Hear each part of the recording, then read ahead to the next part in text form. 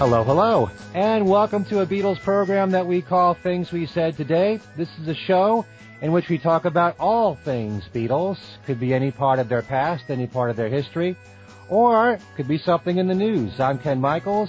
Some of you might know me for my other Beatles program called Every Little Thing. And I'm being joined by my regular co-host, that being Steve Marinucci, who writes for many Examiner columns, especially the one we're most familiar with, which is Beatles Examiner. Hi, Steve. Hi, Ken. Hello, everyone. And we are bringing along our new co-hosts of the show, whom we introduced last week here on the program. We have Al Sussman from Beatle Fan Magazine. Hi, Al. Hi, Ken. How are you? And Alan Kozin, who writes for Beatle Fan as well, and also is culture reporter for the New York Times. Hi, Alan. Hello, everybody. Hello, Ken. Before we start the show, there's already a little bit of a change in the program, and that is that Robert Rodriguez, who was one of the co-hosts in our first show, has informed us, because of another opportunity that has come along, that he can't be a part of this show. And actually, with all that we were talking about on our last program, when we were introducing ourselves, we couldn't tell you all everything about ourselves. One of the things that we didn't get to say was that Robert also does another podcast with Richard Buskin, who has authored a Beatle book recently, Beatles 101, and it's called Something About the Beatles. And because of opportunities that have come along with that show, he won't be able to do this show. So we are a work in progress. We may get a fifth member to the show. We may have a rotating member. We don't really know for sure. We're feeling our way out in the very beginning of the show as this group. But we wish Robert only the best, and we're very happy for him, and best of luck with Robert and Richard with their show called Something About the Beatles. Indeed. Yep. All right, so we are going to talk about something that's in the news right now, and just last week on November the 20th, I think it was the release date for the album called The Art of McCartney. And this has been getting a lot of attention lately. It is a tribute to Paul and its various artists, most of whom are veterans, and you can call them icons as well, with some independent artists too. They're all covering music from Paul's career, from his Beatle years and also his solo career. And there's a lot of great artists on here, like Billy Joel and, let's see, you've got Brian Wilson, Cat Stevens, Steve Miller, Hart. So many great people. Legends like Dion DiMucci's on here, Smokey Robinson. And I thought we'd all share our feelings, what we think about this particular release. So who would like to start first?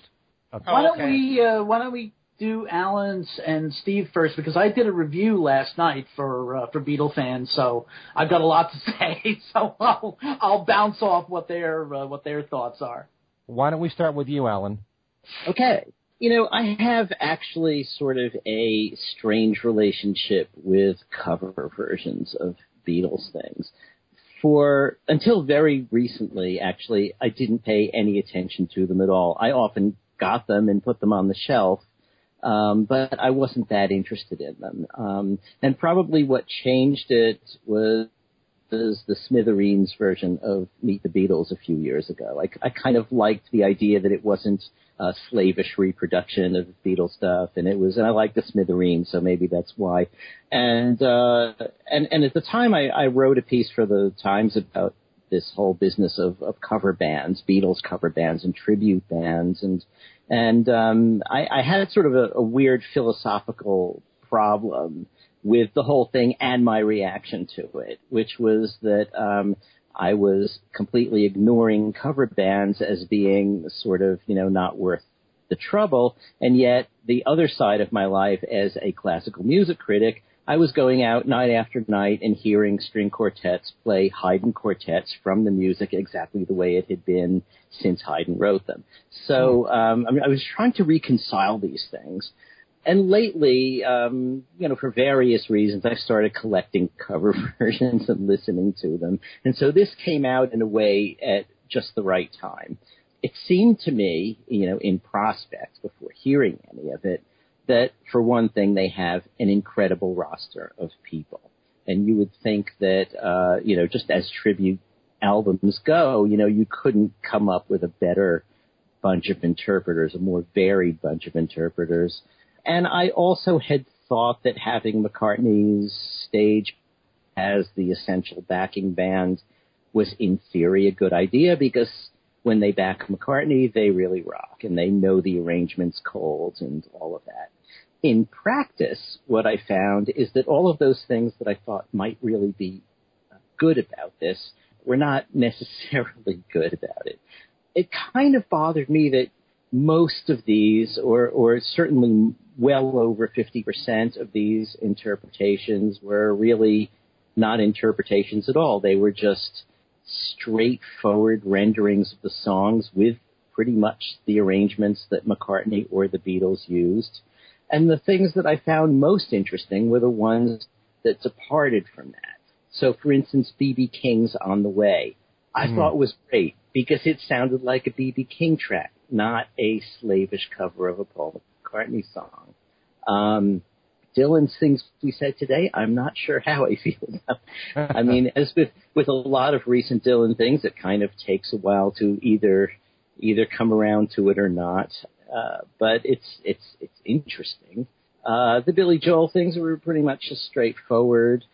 The Heart tracks were straightforward, but I thought they had some personality. The Steve Miller tracks I thought were okay. Brian Wilson's Wanderlust was lovely. Disappointed with the Kiss track because it was just, there was nothing about it that was particularly Kiss, it was just a straightforward cover. And the same with Alice Cooper, I kind of expect something more unusual when Alice Cooper does something, and his version of Eleanor Rigby was, he might have just been an anonymous singer singing to the string backing. So that basically is my feeling about the whole thing in a nutshell. Wow. I mean, I could certainly agree with just about everything you said there, Alan. Steve, do you want to give your point of view, or should I? No, well, I'll go ahead. I've been a big fan of cover versions as opposed to tribute albums. I have a big collection of cover versions, so individual cover. I used to go looking for individual cover songs on albums, and some of them are really, really good. And then there are full albums. Some of them are really good, and some of them are really awful. I'm thinking of the one, the organist from Dutch organist who did the Beatles songs like E Power Biggs. Alan, have you heard that one? No. Oh yeah. No. Oh, it's hilarious. It was actually E Power Biggs? No. It's the guy's name is. I'd have to. I don't want to take time during this and look it up. His last name is Van Dyke. If you look on YouTube, there's one of the tracks where he does the Abbey Road medley is on there, and it's absolutely wonderful to listen to. It's hilarious because he does it very straight, and like I said, it's like E Power Biggs doing the Beatles, and those type of weird things. I mean, there's some great examples of that, down the line. So, and you're right with the lineup here. I was really looking forward to what was going to happen, and I figured everybody would add their own little mark. And everybody would do, I mean, each track would be very individualistic, but it really wasn't. And I was very, very disappointed in this thing for two reasons. Number one, for what you said, and because when I heard the stream, I got the stream in advance, and I just couldn't believe how many of these songs followed the original arrangements, almost note for note, without any character at all. I actually liked the Billy Joel stuff because Billy Joel had some really good vocals. Even though they did follow the arrangements, I thought the Bob Dylan thing was funny. I actually thought had laughed a little bit when I heard that. I thought the Steve Miller things were good because they had a real retro sound to them. I thought Wanderlust by Brian Wilson was wonderful, and as the B.B. King song was, which you mentioned, I thought that was stunning, and I actually liked the Roger Daltrey Helter Skelter, which I also thought was really good. You almost could see Roger swinging the microphone doing that one. But most of the album was just really disappointing. It was just really, there really wasn't any purpose on any of the tracks. And the other thing that really bothered me was the fact that you had to buy 5 different versions to get all the tracks, or spend big bucks to get the deluxe version, which I really thought was unfair. I mean, we're just talking a tribute album. We're not talking a, I agree that there were some great people on here, but there was absolutely no reason to make people pay all that money to get all of the tracks. That was uncalled for completely. So if I had to give this a grade, I think I'm going to have to give it like a C. I mean, it's not horrible, and if you're a McCartney fan, you'll obviously love it, but I was very disappointed. I thought the hype did not equal the end product. So, there you go. Okay. So, Al, do you want to start? Ken, why don't you go ahead and give yours? Okay. And I'll do a lot of things I'd love to say about this. First of all, on the subject of cover versions in general, a long time ago when I first started out, I had no interest whatsoever in cover versions because I thought, what could compare to the originals, whether it's Beatles or the solo? So, but that changed over time, and many years back already, I started to really love cover versions, especially when artists do their own arrangements, to the point where, like, my favorite Beatle cover is Earth, Wind & Fire doing Got to Get You Into My Life.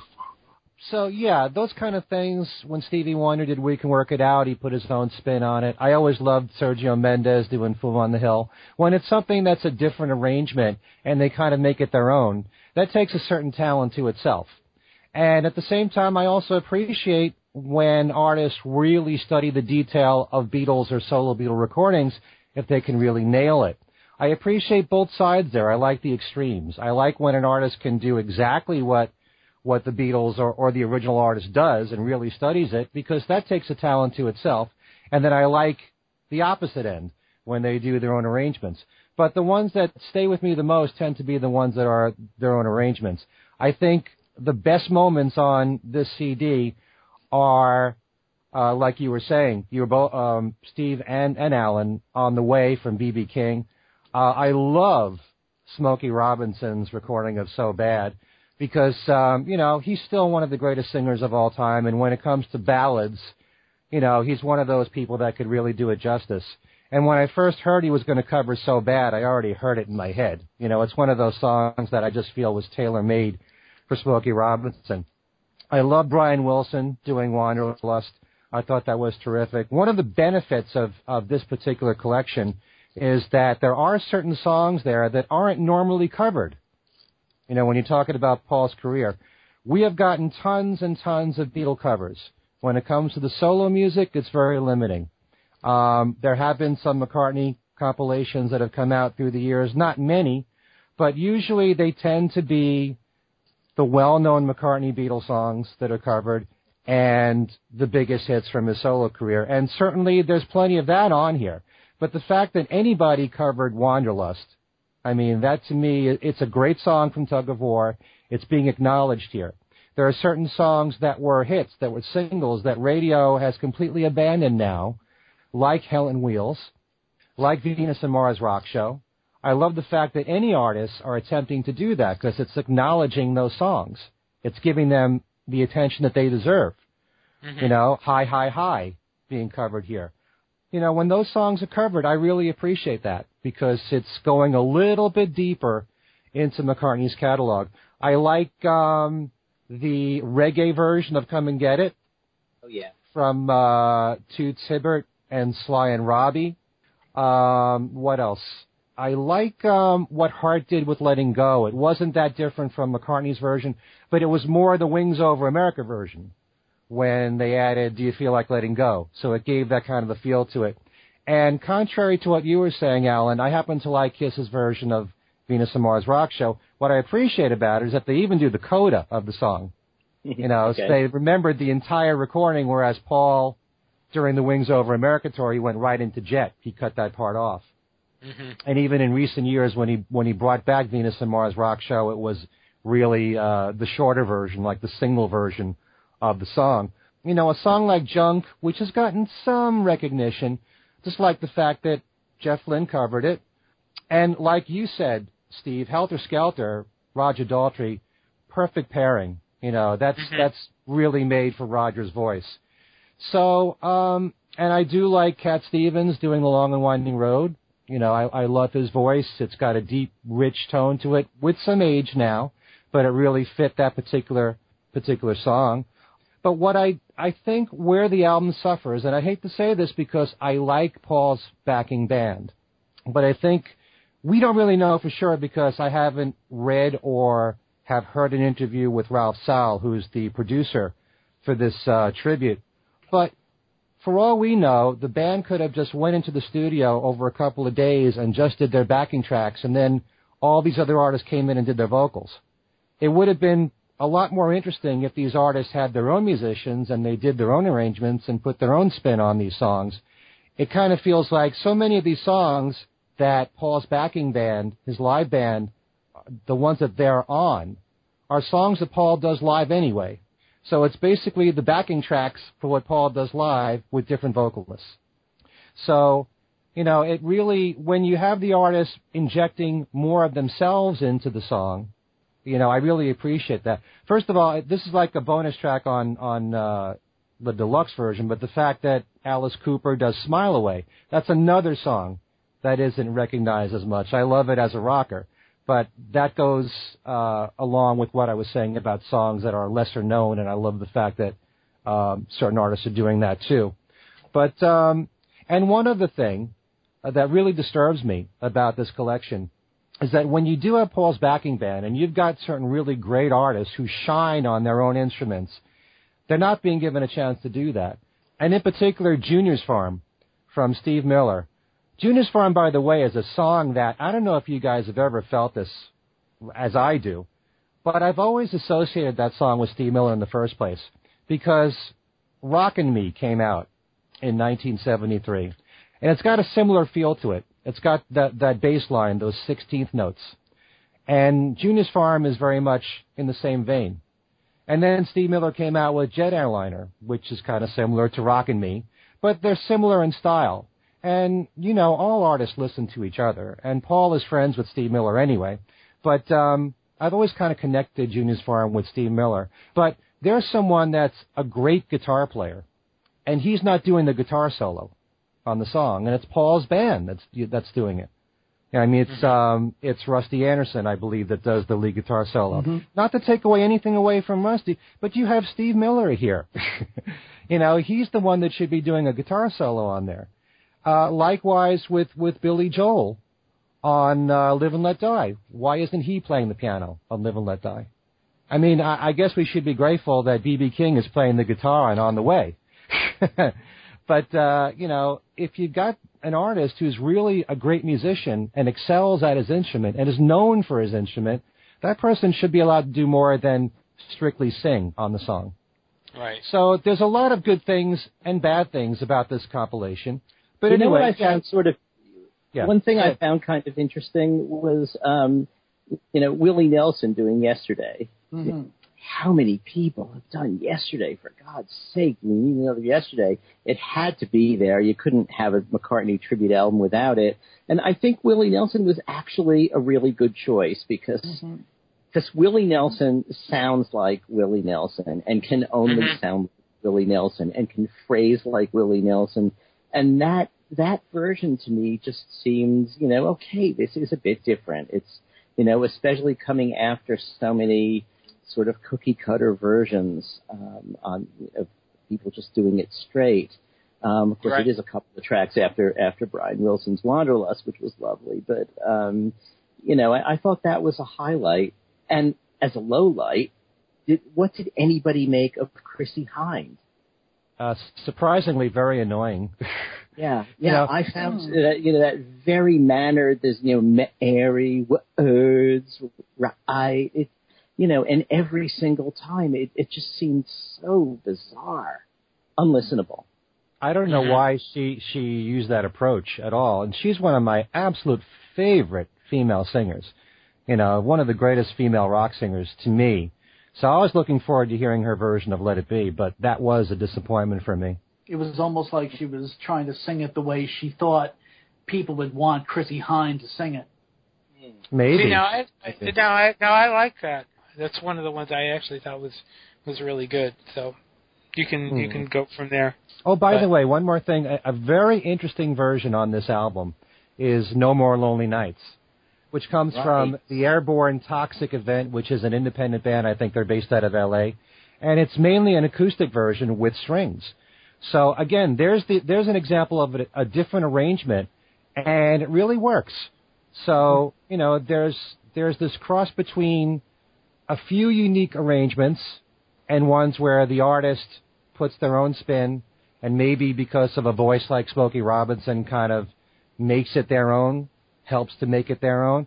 And then you've got the ones that are just really faithful to the originals, but they lack something because they don't put enough of themselves into it.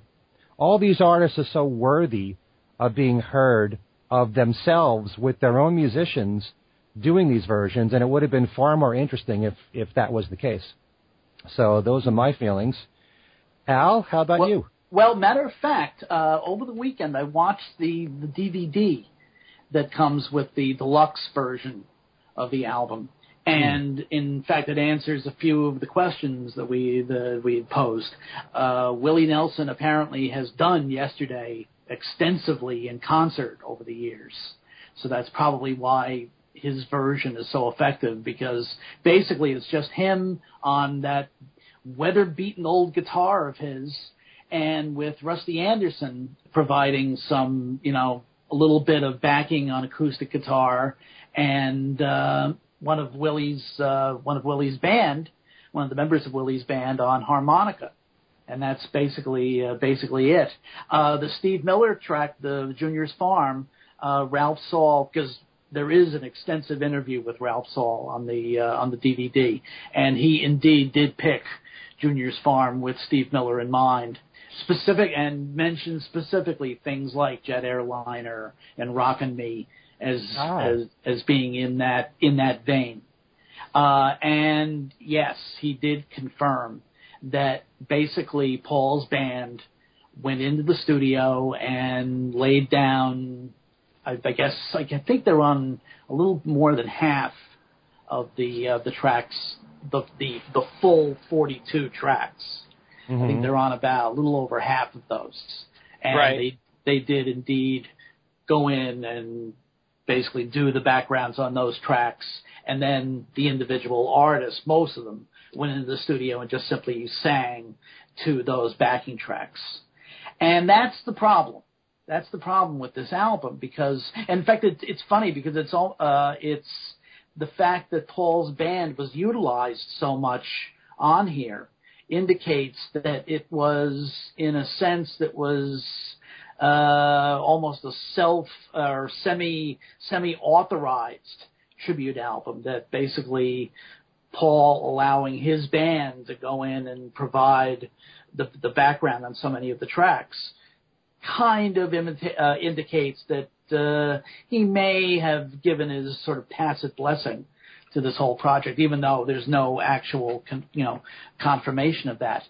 But the problem with that is that on those tracks, especially on those songs that Paul does regularly in concert, and certainly all of us, we've all seen Paul any number of times with this band over the last 13 years.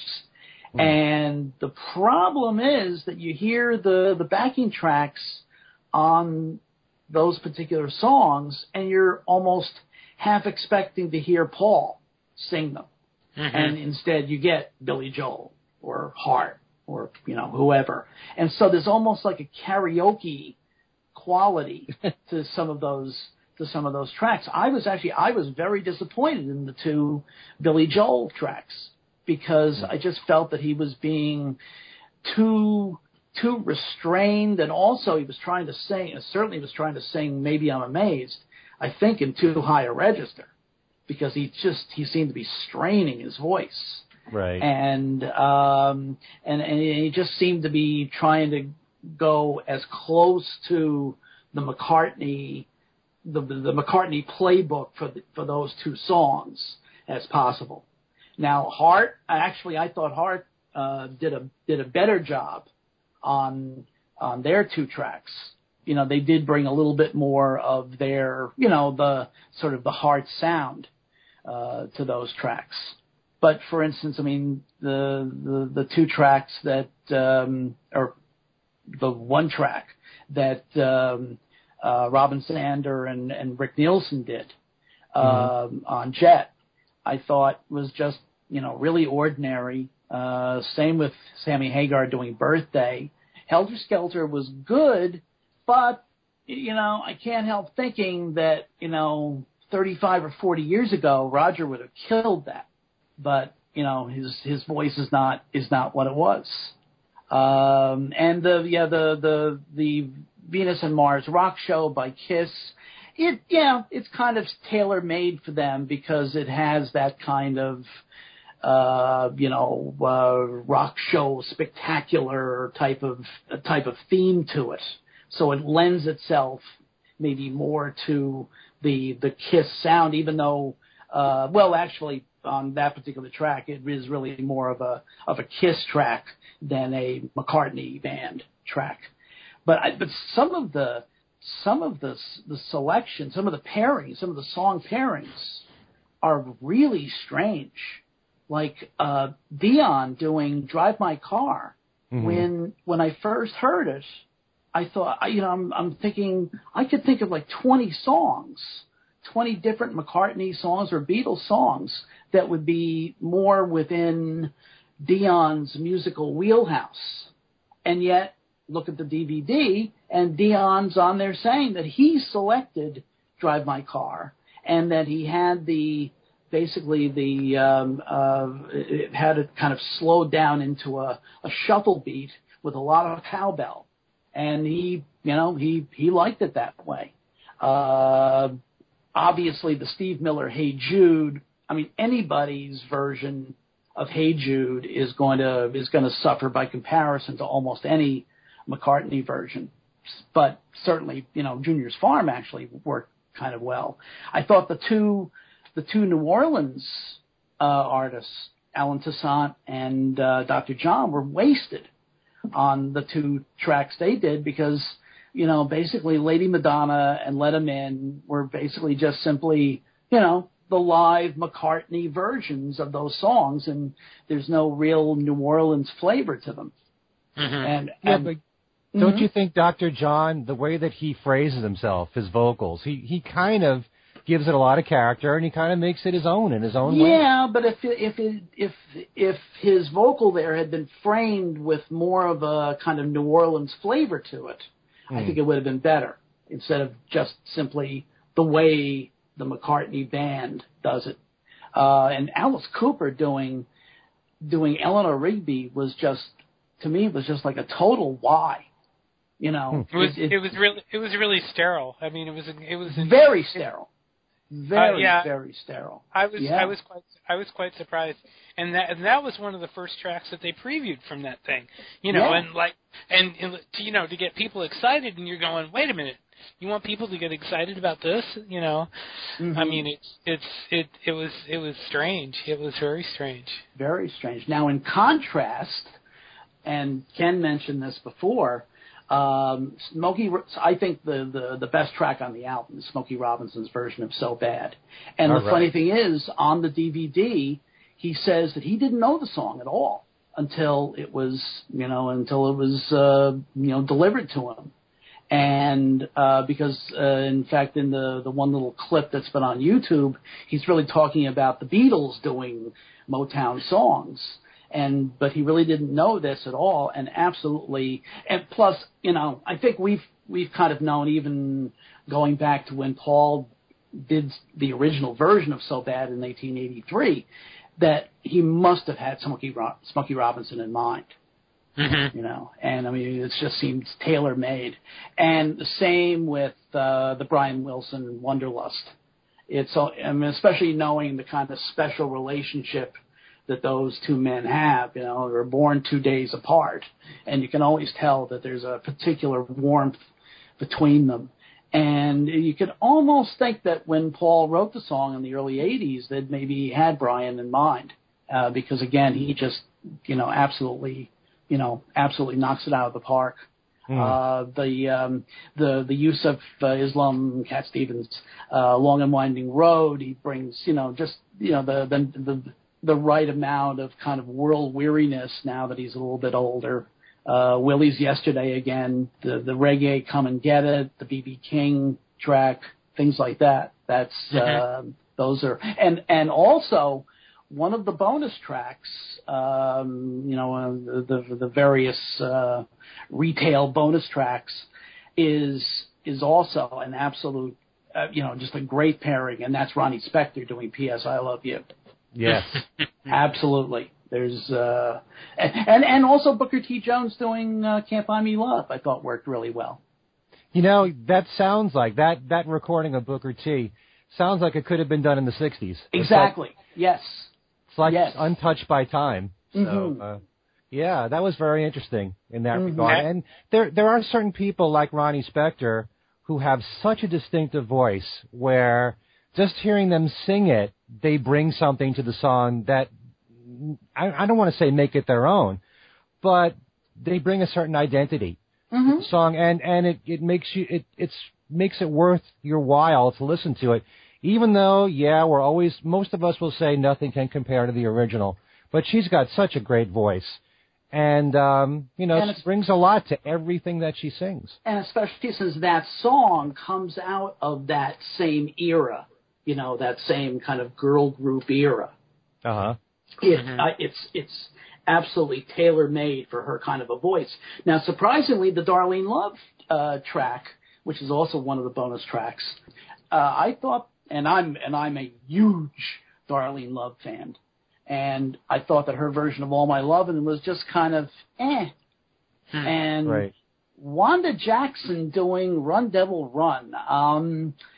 Problem there, and again, you'll see this on the DVD, is that she was having problems keeping up with the pace of the lyrics because she's 70-something years old now, and apparently has the breathing problems that a lot of people of that age do, and so they had to stop and start almost after every line to be able to get her in good voice on the entire song. And I'm not sure how well that worked. Yeah. Al, big question here. Of all this material, how much was predetermined for the artist? Ralph Saul said that that some of the songs, that he picked out several of the songs, but that it was maybe an even split between songs that he picked out and songs that they actually requested, that they would like to do.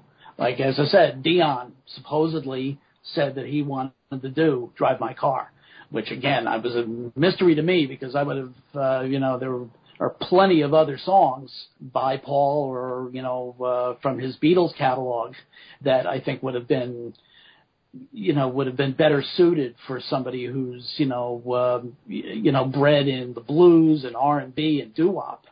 You wouldn't think that Drive My Car would be well suited to him, but he wanted it, and it's okay. It's not great.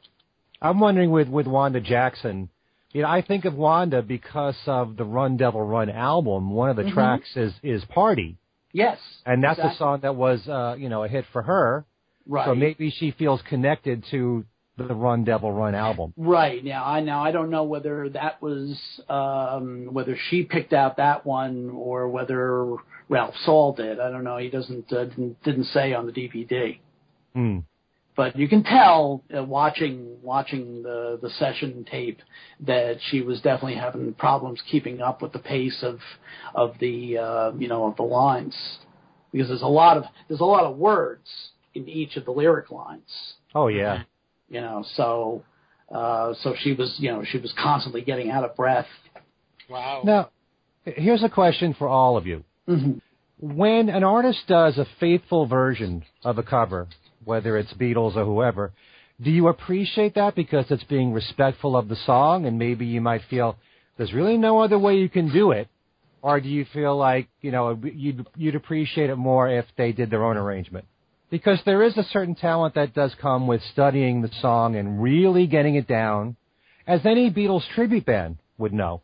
Mm-hmm. If you really have the parts down, whether it's guitar, drums, the harmonies, that takes a lot of talent right there. And there are some people who feel respectful that they don't want to stray from that. And I know in this case, you've got Paul's backing band for many of the tracks, so that's why the songs sound that way. Right. But, do you appreciate more when people cover songs, when they try to keep it faithful to the arrangement? I'm not sure. I see what you're saying about the talent involved in recreating those tracks, because especially, the Beatles stuff during the late Beatle years, the Beatles themselves couldn't do it, live on stage. It really required technology and conditions that they couldn't reproduce on stage, and yet now you get a lot of young bands like Paul's backing band that can play any of that stuff, and you have to admire that. But I think as an interpretation, if I'm going to hear a cover version of something, I want to hear them do something with it that gives me a reason to want to hear that version instead of just putting on the Beatles version again. Yeah, I kind of feel... The whole reason for doing stuff like this is, to get another perspective on the songs, and that really is not the case in many of the songs on this album, and that's what's really disappointing. Yeah, if you've got the backing tracks already laid out, it doesn't give the singer that much room to play with it. You've already got it all structured, and you've got to sing around the way it's already been performed. Mm-hmm. So there's less of the singer or what that singer would want to inject into the song that way. Now, for instance, on Wanderlust, Brian does stick to Paul's original concept of the song, but he does add in some of the elements from his band. The great backing vocalist that he has in his current band. And so there are some subtle elements of the, what you might call the Brian Wilson or Beach Boys sound, but it's still pretty faithful to Paul's original concept of the song. And I think that the Willie Nelson Yesterday is another example of that, because he sings it pretty straight, but he makes it kind of his own because he's, again, using that beat-up old guitar of his. I think no matter how Willie Nelson would have done it, it would have sounded... that was one of the... When I first heard the track list and heard he was going to do Yesterday, I imagined it in my mind, and it was close to what he... you knew how he was going to do it, and he did it, and you wanted him to do it that way, and he did, so... There are certain artists whose vocals are so distinctive and whose styles are very unique that when you're told a certain artist is covering a song, you can practically picture it. And I remember, when James Taylor covered Day Tripper. And I've always loved his version of it, but it's pretty much what I thought it would be. Because he's got his own style, his own voice, his own way of arranging, which is unique to himself. Nobody else sounds like James Taylor, to me anyway. But so when that happens, because of that, they kind of help to make the songs their own, in their own interpretation. So... Right. Those are the ones that, for me, are more worth my while. I can appreciate when an artist really copies the original because of the talent that goes into it. But if it's that close to the original, why wouldn't I prefer hearing the Beatles or hearing the solo versions?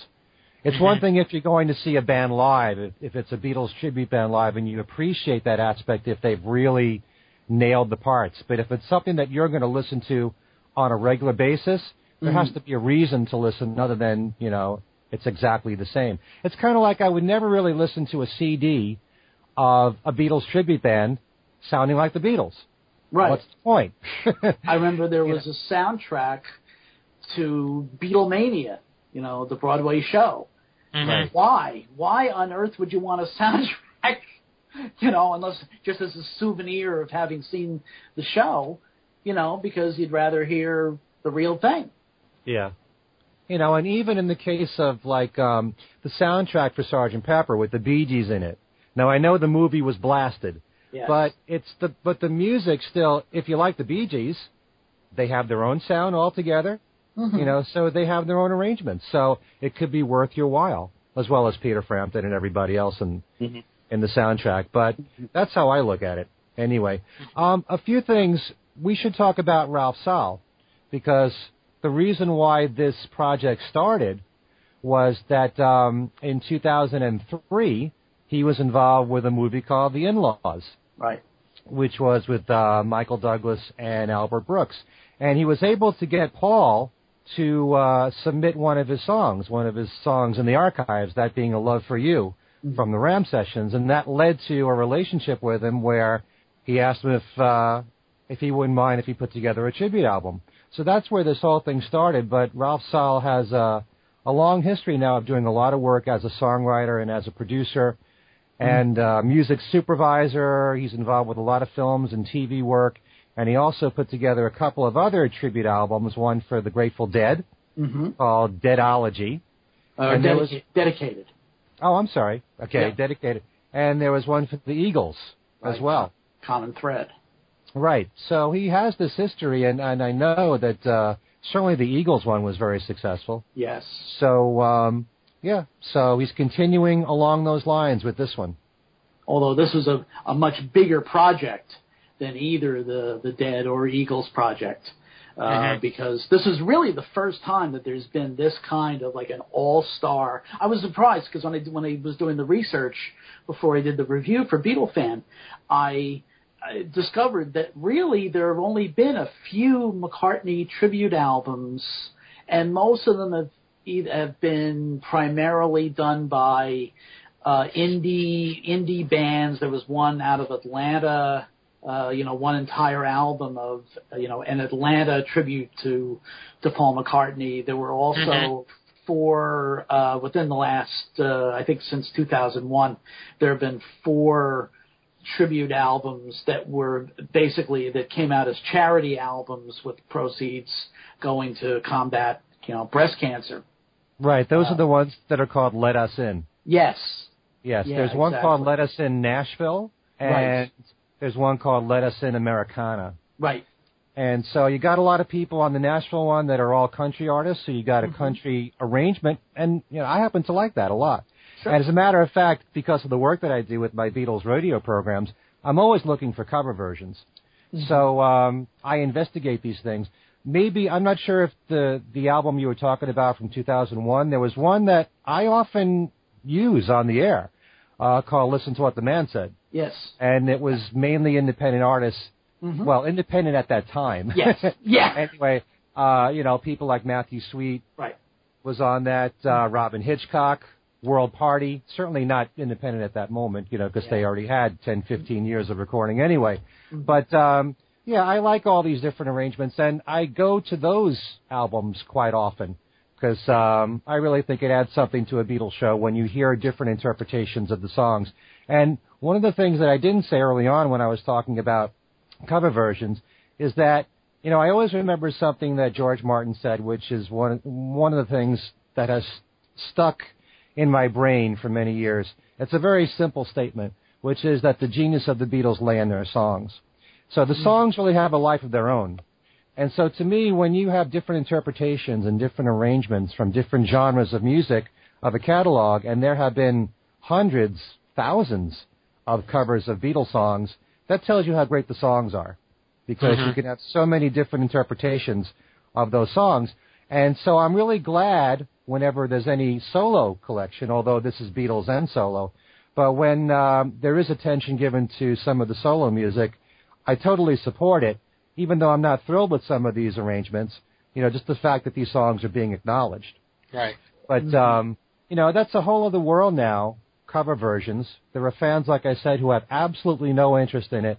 What's the point of listening when it can never compare to the originals? And I understand that mentality because I had that growing up as a kid. But I've since looked at things much differently, and I really appreciate when artists put their own arrangements behind the songs. I think in some ways it may take more work to do that than to try and copy the originals. So, and if you're lucky, and you've got a voice like a Smokey Robinson, or Willie Nelson. They're so distinctive that it stands out so much that they put their own flavor on it just from their vocals alone. So, and I really enjoy more than ever listening to cover versions. So anytime there's one like this out there, despite the fact that it really has its shortcomings, and like I said, I do like Paul's band a lot. It would be very interesting if Paul's band actually, and I know this probably won't even happen, it might be interesting if Paul's band actually recorded an album of McCartney songs. Because you've got Rusty Anderson, who's made a few albums anyway. He sings lead. Brian Ray sings lead. Abe Laboriel actually is a very good singer. He's a very good harmony singer, too. It would be interesting to hear them do Paul songs without having Paul's interference and without it being strictly the McCartney arrangement. If they wanted to do their own thing, maybe do something a little bit different. I'd prefer that than to see them back up all these other people where these other artists really have no or very little say as to how the songs turn out. Yeah, because really they were just going in and just laying down their vocals. Curious to see what you guys thought of the version by The Cure of Hello Goodbye, which had James McCartney on there playing keyboards. I mean, that was one of the. In fact, I think that was the first track they previewed, and I'm not a big Cure fan, so I can't. That angle didn't really interest me.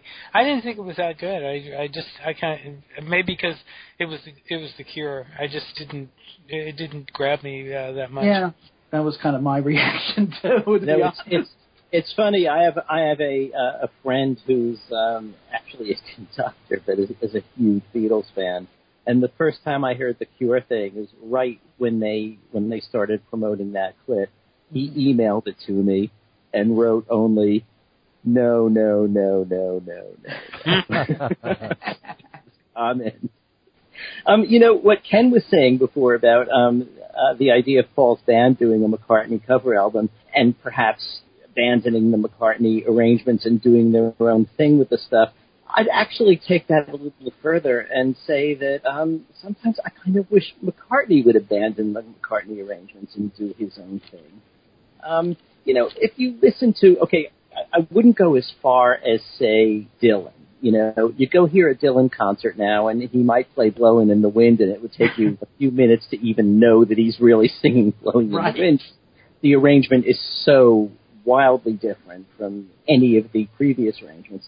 So I'm not saying go that far, but, there's something about McCartney's shows. I mean, there are obviously two approaches to giving a show, and McCartney takes the one where it should be the same or pretty much the same every night. I think these days he switches the first song between shows, but, it's the same every night. The stories between the songs are the same every night, and I find that a little dispiriting. If you listen to Hendrix bootlegs, for instance, the guy could give two shows in a night, and they would be completely different set lists, and even the songs that were on both set lists would be played in a completely different way.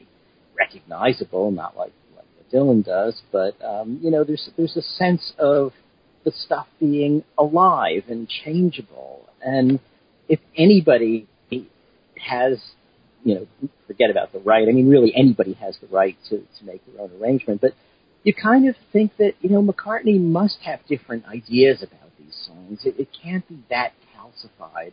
And I kind of wish that he would sometimes come out and do completely different arrangements of some of his things. That makes me rap. I agree, but I think that Paul is probably very self-conscious about his image. And, I think that he's giving the kind of concert that he believes his audience wants to see. And just like Steve and I have talked in many of our shows about how I wish that he would go deeper into his solo catalog and do something that was more widespread, through the decades, I think he's come to terms with the fact that he's so well known for having been in the Beatles. Mm-hmm. And if he also wants to attract a stadium-sized crowd, he's going to have to cater to what he believes they want to hear. So, and then I also think he feels that the audience wants to hear the songs the way they grew up listening to them, without any variation, which is a shame. because I think one of the most fascinating things would be if somebody like McCartney would actually do a concert and do it the way he wants to do it without any regard for the audience. What would that be? You know, if he would pick whatever material he wants to do, and it could be the most obscure things, you know, it could be Beatles, it could be, you know, pre-Beatles, it could be whatever he wants it to be, what would that be? I'd be very fascinated if he just did, because, come on, he's earned the right to do this after all these years. So many artists who have achieved less than him have done that. So, you know, I would really love to see Paul do that kind of thing, but I think he wants to be, you know, so much mass appeal and please everybody, whether it's 40,000 people, 50,000 people that come to see him. In order to do that, he's got to play songs that he feels everybody knows, and he's got to do them the way that they know the songs. And in the few... Can he seriously believe that if he changes the arrangements around, does something new and fresh with them, that the 40,000 people are not going to come? No, I don't know if they'd be crazy about different arrangements. I mean, there's a couple that come to mind when he did P.S. Love Me Do. Most people that I know can't stand that recording. Yeah. And they don't like that arrangement. They'd probably prefer, you know, he'd do P.S. I Love You the way the Beatles did it, and Love Me Do the way the Beatles did it. Mm-hmm. And I'll tell you one thing that I found interesting, and maybe it's more of a novelty than anything else, but back in when Off the Ground came out, and he did a show at the Ed Sullivan Theater, the up-close shows, he did a version of Can't Buy Me Love, which was like a hillbilly-type version of it. And I thought it really worked, you know? Mm-hmm. But Can't Buy Me Love is so ingrained a certain way in our brains. I think if he was to do something like that in front of 40,000 people or 50,000, they'd be saying, what is he doing? Well, when he did the Unplugged show, the MTV Unplugged show in '91, and, you know, obviously there were a lot of songs that he performed in that show that, you know, he had never done before. Right. You know, both Beatles songs and, you know, and older things. And in fact, if you remember on that the tour that followed Off the Ground, they did kind of an unplugged set, and I seem to recall a lot of people heading for the beer lines during that. So maybe it just seems that especially now with them playing stadiums and places like that where the show is this, you know, this mega spectacular, that I think he feels, you know, because of the fact that he's doing stadiums and all, he just feels, and the show is kind of a spectacular, that he feels that he's got to do Beatles songs. The majority of songs have to be Beatles songs, and that, you know, that he absolutely has to do Yesterday, he has to do Let It Be, he has to do Long and Winding Road. Yeah, that those 4 songs he absolutely has to do, you know, no question about it, or else, you know, the person that's seeing him for the first time, and, you know, and there are a lot of those that with every show, you know, are going to leave disappointed. I think that's his attitude, and that also all of those little bits that he does between the songs about let me drink in the crowd and taking the jacket off and the whole thing. I think he feels he's doing a show, and that just like on Broadway, you know, if you go to see a Broadway show, you're seeing actors doing the same lines every night, or if you go to see a cabaret show, the artist is generally doing the same routine all the time. So I think Paul is taking the kind of the traditional showbiz, you know, theorem that way, in that saying, you know, this is a show, and I'm doing this for not only the people that are seeing me for the 150th time, like Bob Gannon, but for the people who are seeing me for the first time. Yeah, I mean, it's kind of like the Beach Boys, where, although I wouldn't go that far, but I mean, he feels like he's got to do the hits, and that's, you know. That's the way it is. So, and he won't go deep into the catalog. The Beach Boys don't either. But you got to stay with the familiar songs. Sure. I mean, the Beach Boys did go through a period where they went deep into their catalog and did songs that they felt were more relevant, and they were playing 2,000 and 3,000 seat theaters. And it was as soon as Mike Love basically took over the kind of the reins and said, we're doing the hits, especially after Endless Summer was a #1 album. Right. And they decided to just do the hits. They're playing stadiums. Right. Well, Right. they did that. They did that during the reunion, during the 50th anniversary tour, and then as soon as that was over, boom, back to the old formula. Exactly. Yeah, I thought it was interesting what Al said about the Broadway performance aspect and it being the same night after night, and I think that McCartney definitely thinks of it that way specifically. Partly because it's the era he comes from, that sort of British music hall, that is part of his childhood and part of what he grew up thinking of as show business. But I also asked him once, why is it that night after night you say the same things? And this was after the 1989 tour. And so the thing that I focused on in my question was, every night you introduce Linda as Gertrude Higgins, And it was interesting because this is not by accident and not just something he slipped into. He said, in that case, I introduce her as Gertrude Higgins because if I introduce her as my wife Linda, there is always going to be some wag out there who will shout something, and I don't want. So it's interesting. I mean, like I say, I'd rather he loosened up a bit, but the fact is, the non-loose version of it is very well thought out. He does what he does because he has reasons, and if you ask him, he'll tell you. Most people don't ask him. That's the problem.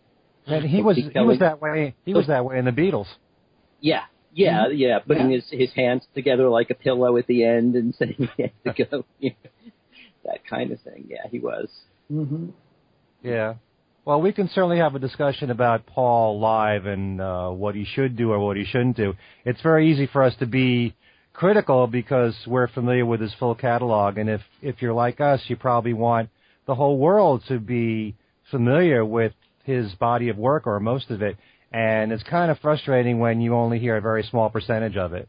And still, you could say Paul is in control of everything that he does. He could actually do a tour of smaller venues and go deeper into his catalog if he wants to, but he's chosen to go the route of the big venues, the stadiums, and he's probably doing that because he realizes that there's so many people around the world that still want to see him that have either never seen him or have rarely seen him, and those people probably want to hear the more familiar songs. So he's trying to accommodate as many people as he can, but for the people like us who really know thoroughly the album cuts, all he's done in his solo career, and there's so many songs you could point to and say, God, that's one of his best songs. He's never done that one live. Sure. How many times can you say that? But but he realizes, am I going to play Little Lamb Dragonfly or am I going to play Let It Be? Mm-hmm. What's going to get the greatest? That's just the way that it is, and that's reality. But it would be in a perfect world, he'd be playing every single day. He'd be playing small clubs, and he'd be playing whatever he wants, and there'd be live versions of so much more of his material that we can appreciate, because so much of that stuff we'd love to hear live. Oh, sure. Right. Well, just on this album alone, on the Art of McCartney, there's 40 total, 42 songs, and that's just like a small fraction of the man's catalog. Right. You've got over 30 albums from him in his solo career, plus you've got all the great Beatles stuff. Mm-hmm. And with the Beatles, apart from the ones that he sang lead to, he can get away with doing a John song here or a George song there. Yeah. So, there's no harm in that. It's endless. Plus, there's no harm in doing covers, which he rarely ever does. Right. He did it during Unplugged, which was nice to hear him do a lot of 50s stuff because he's so comfortable with it. Mm-hmm. But, it's endless what he could do. And in A Shame, what he does in concert, it's a great crowd pleaser. You know, if I was 15 years old just getting into the Beatles right now, I'd be thrilled beyond comparison with what the man gives you on stage. But for the people who have fully studied his work, you know, it's a very small percentage, like you said, Al, of what he does, of what his total output is, of what he does live. You know, I think one thing about the Art of McCartney that occurred to me when I was listening to it was it would have been really great if he had contributed to a couple of the songs on the album. Maybe just picked a couple, and I know that would have made them stand out and would have, you know, it would have, they would have obviously hung out there because he was on them.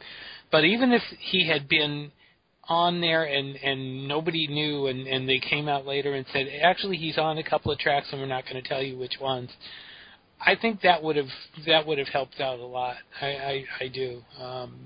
And with some of the arrangements, it almost sounds like he is on there. But it would have been. I think it would have been interesting if he had been on this album somewhere. Yeah, well, it's kind of like I was saying about some of those, you know, the basic tracks that his band laid down. I was half expecting to hear Paul's voice, and I'd be hearing, you know, Nancy Wilson instead. You know, right? Yeah. No, I agree. And yeah, so who knows? Anyway. All right, so Steve gave a grade earlier of, what was it, C plus, was it? I said C. I think I said C. Okay. C. So why don't you guys give a grade to The Art of McCartney? How about you, Al? I think overall I'd give it a C, because there are enough tracks on there that are kind of mysteries, in that, you know, some of those mystery pairings and some others that just aren't executed all that well. The good stuff is very good. You know, the Smokey Robinson, Brian Wilson tracks are great. Some of the others are wonderful, but there's too many that are really just nothing. So I'll give it a C. It's funny how we're both saying Smokey Robinson and Brian Wilson. Oh, yeah. Oh, those are the two gems. Yeah. Alan, how about you? I've got to give it a C as well. I can't be any more generous than that, I'm afraid, because while there are some great things that would be an A or even an A plus, they're balanced out by a number of things that would also be an F. So a C is like right in the middle there, and that's, I think, about what it deserves. Okay, I'd probably give it a C plus, and just because of the covers that I like a lot, the ones that we mentioned, Smokey Robinson, Brian Wilson, the Airborne Toxic Event. Mm-hmm. Hey, well, this will be a boost to their career. Us talking about them. Yeah. Sure. You know, there's quite a lot here that I do like, and contrary to you, Al, I do like Dr. John's Let 'Em In a lot. I think it really fits him very well, that particular song. Just like I said before, certain songs, I'm glad anybody is covering Hell on Wheels. Just the fact that anyone's doing a song like that, which really is a great rocker, which you don't really hear on the radio that much anymore, if at all. The fact that anyone's acknowledging a song like that, or Venus and Mars Rock Show, Let Me Roll It from Paul Rodgers. Paul Rodgers is one of the great singers in rock. It's not that different from the McCartney Live version, obviously. Right. But, you know, giving a nod to these songs that really deserve to get some attention. And, you know, I like it for that reason. And it's still a little, you know, it's nice to have a change of pace to hear different versions of McCartney songs, although it does suffer when it's the exact same arrangements as what Paul does live with Paul's backing band. So I think we pretty much are in agreement that it deserves a C, or in my case a C+, but there is our review of it. You know what George Martin always says about the White Album? Doesn't always, maybe, but it has said about the White Album that it would have made a spectacular single album. I think this made a spectacular 15-track CD. Yeah, you're probably right about that. Yeah. Mm-hmm. Yeah. And I think we'd all pick the same songs too. That's right. Pretty much. Yeah. They could have released the rest of them as bootlegs, and we'd have all been really excited about it because they're bootlegs. You know? Yeah, exactly. and we would have bought them all too. That's true. All right, so that puts a wrap on this show. If you would like to get in touch with us, our email address is thingswesaidtoday.radio@gmail.com. We do have a Facebook page for Things We Said Today. So if you want to get in touch with any of the four of us here for the show, feel free to write to us there. Is there anything any of us would like to plug? I just did a review of The Art of McCartney, but that won't be in print until it'll probably be in the next issue of Beatle Fan, which will be out I think in late December. Okay.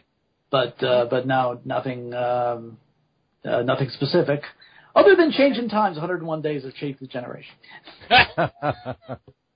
Anyway. All right. So, for Things We Said Today, this is Ken Michaels thanking all of you for listening, and I'll see you next time.